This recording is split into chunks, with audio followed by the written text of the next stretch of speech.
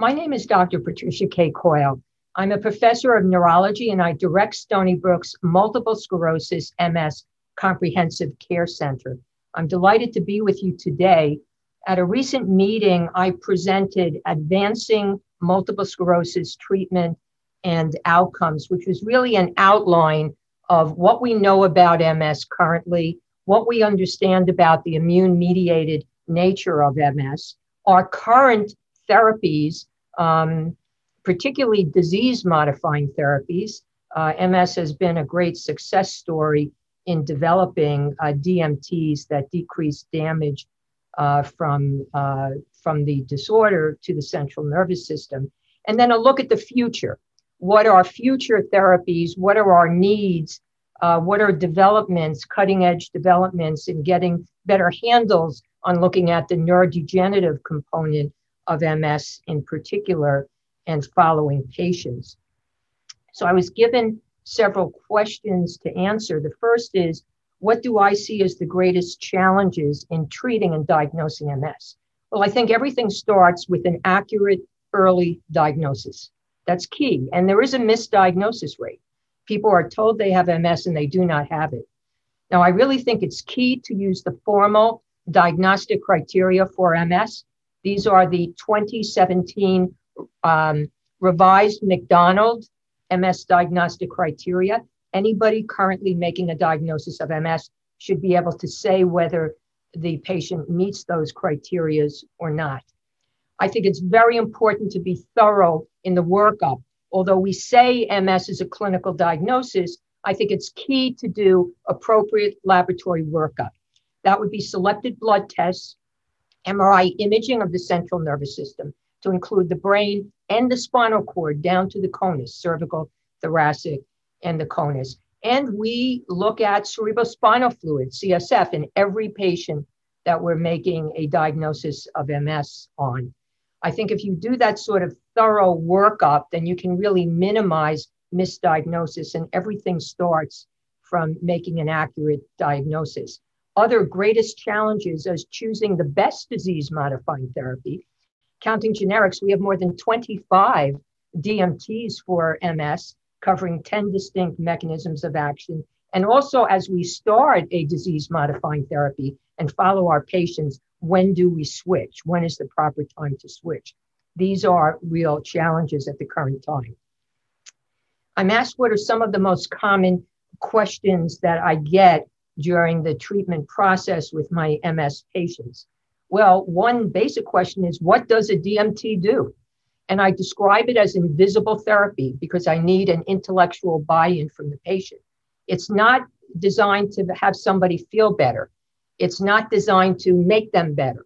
It's not designed to treat symptoms. Rather, it's designed to minimize new events that have not occurred yet, that new or next relapse, that silent lesion on the MRI scan, development of worsening on the neurological exam. So I think that's a very common and very important thing to explore. And then patients are asking us as the experts, what's the best disease-modifying therapy to go on, with multiple options. But shared decision-making is a key point. I can certainly assess the MS component of it.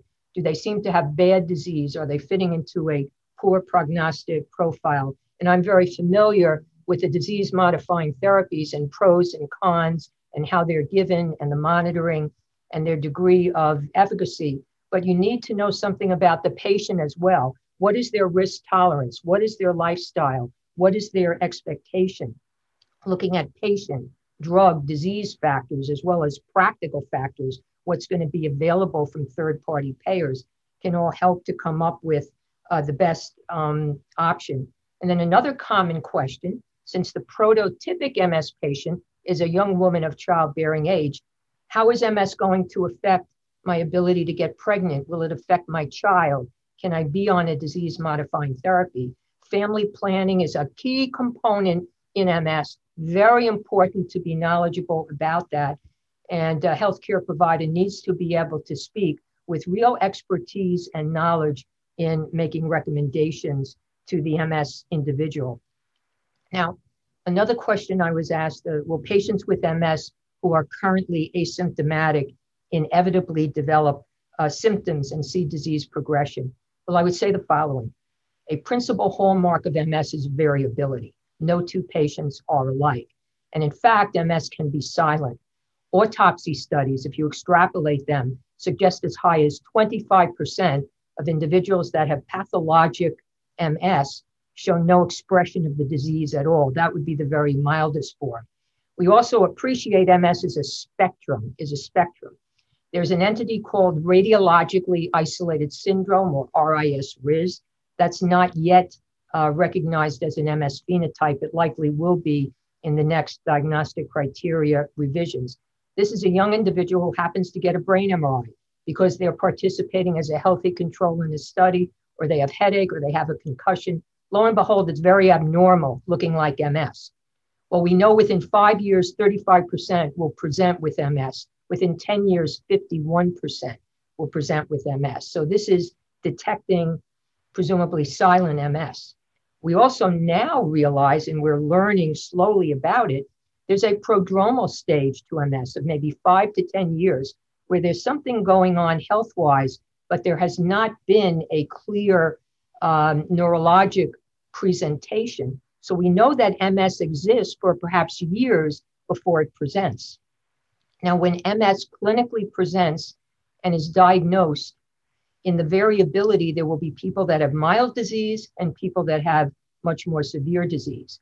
But one thing we know, and I think this is an important educational point, MS involves accumulating permanent damage to the central nervous system.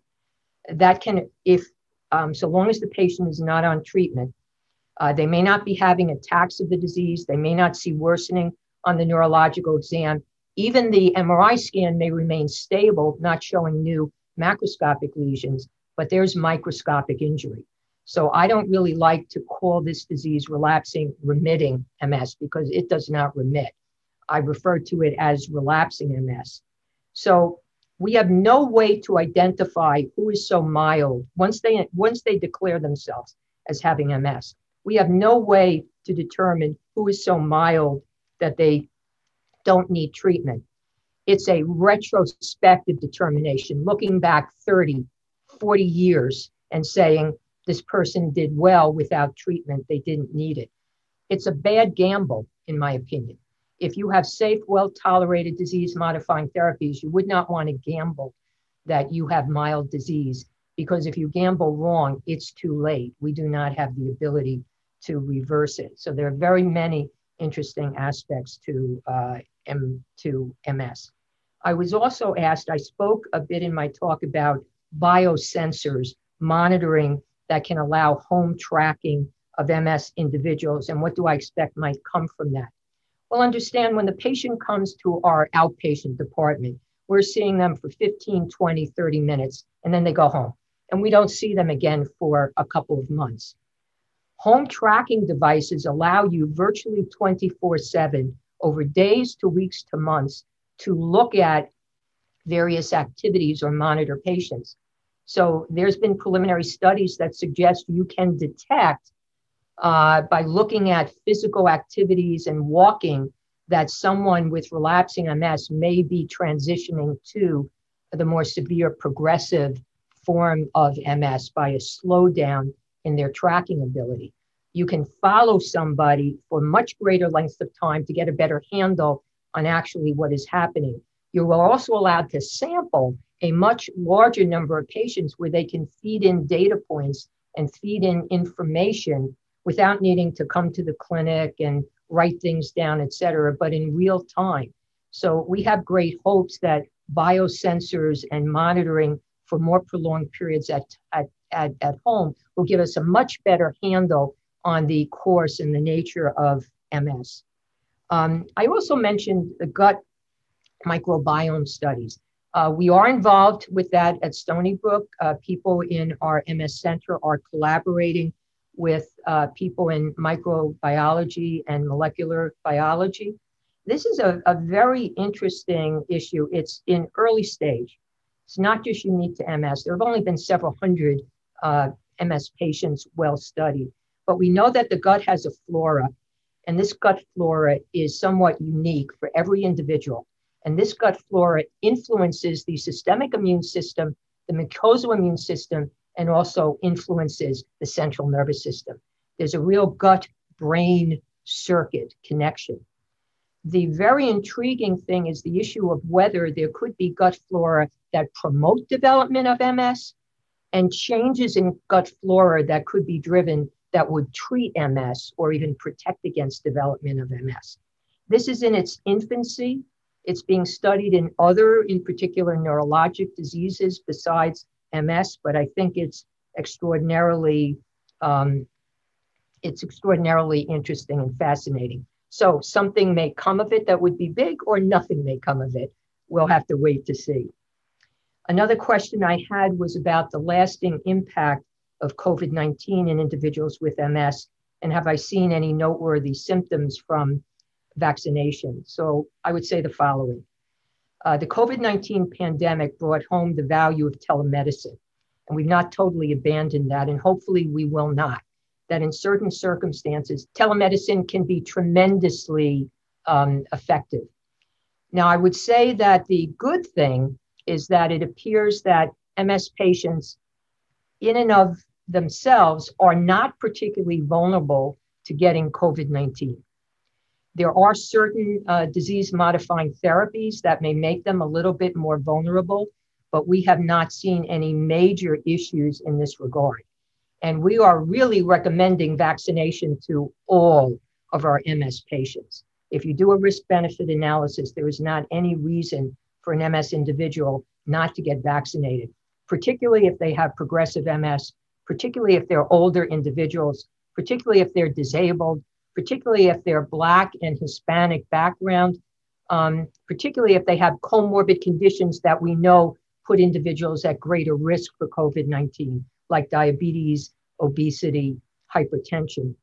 And a very interesting recent study looked at a huge number of COVID patients, over 230,000, and they tracked them for the next 6 months to see how many had neurologic or psychiatric diagnoses. 34%, particularly if they had bad COVID, 34% had neurologic/psychiatric issues over the next 6 months. So this is something that we need to really watch for. The final question that I had were what were key takeaways from my IAS presentation? Well, as I said, MS is the major neurologic disease of young adults. It should be suspected by primary care, general medicine, OBGYN, in any young individual who is presenting with new central nervous system issues. MS is a tremendous success story. Multiple disease-modifying therapies that limit damage from this disease. But we still have many unanswered questions, and we still do not have a cure for this disease. We know what causes MS is some interplay of genetics, environmental factors, and the host immune system, in addition to changes within the CNS that cause ongoing damage to the central nervous system. I believe the cure for MS will await our truly understanding how these pieces of the puzzle for the etiology of MS actually fit together. But in the meantime, we know that the earlier we start treatment, the earlier in the MS disease process, and the younger the age, the better the later outcome. With close follow-up of patients, with a switch in disease-modifying therapy if they're not done well, we are transforming the natural history of MS in our lifetime. I'm telling my patients now, I expect with diagnoses of relapsing MS that they will be able to live a normal life. And I'm emphasizing the importance of wellness and recognition and best control of comorbid conditions to allow that individual to age better, That's a key component in fighting MS.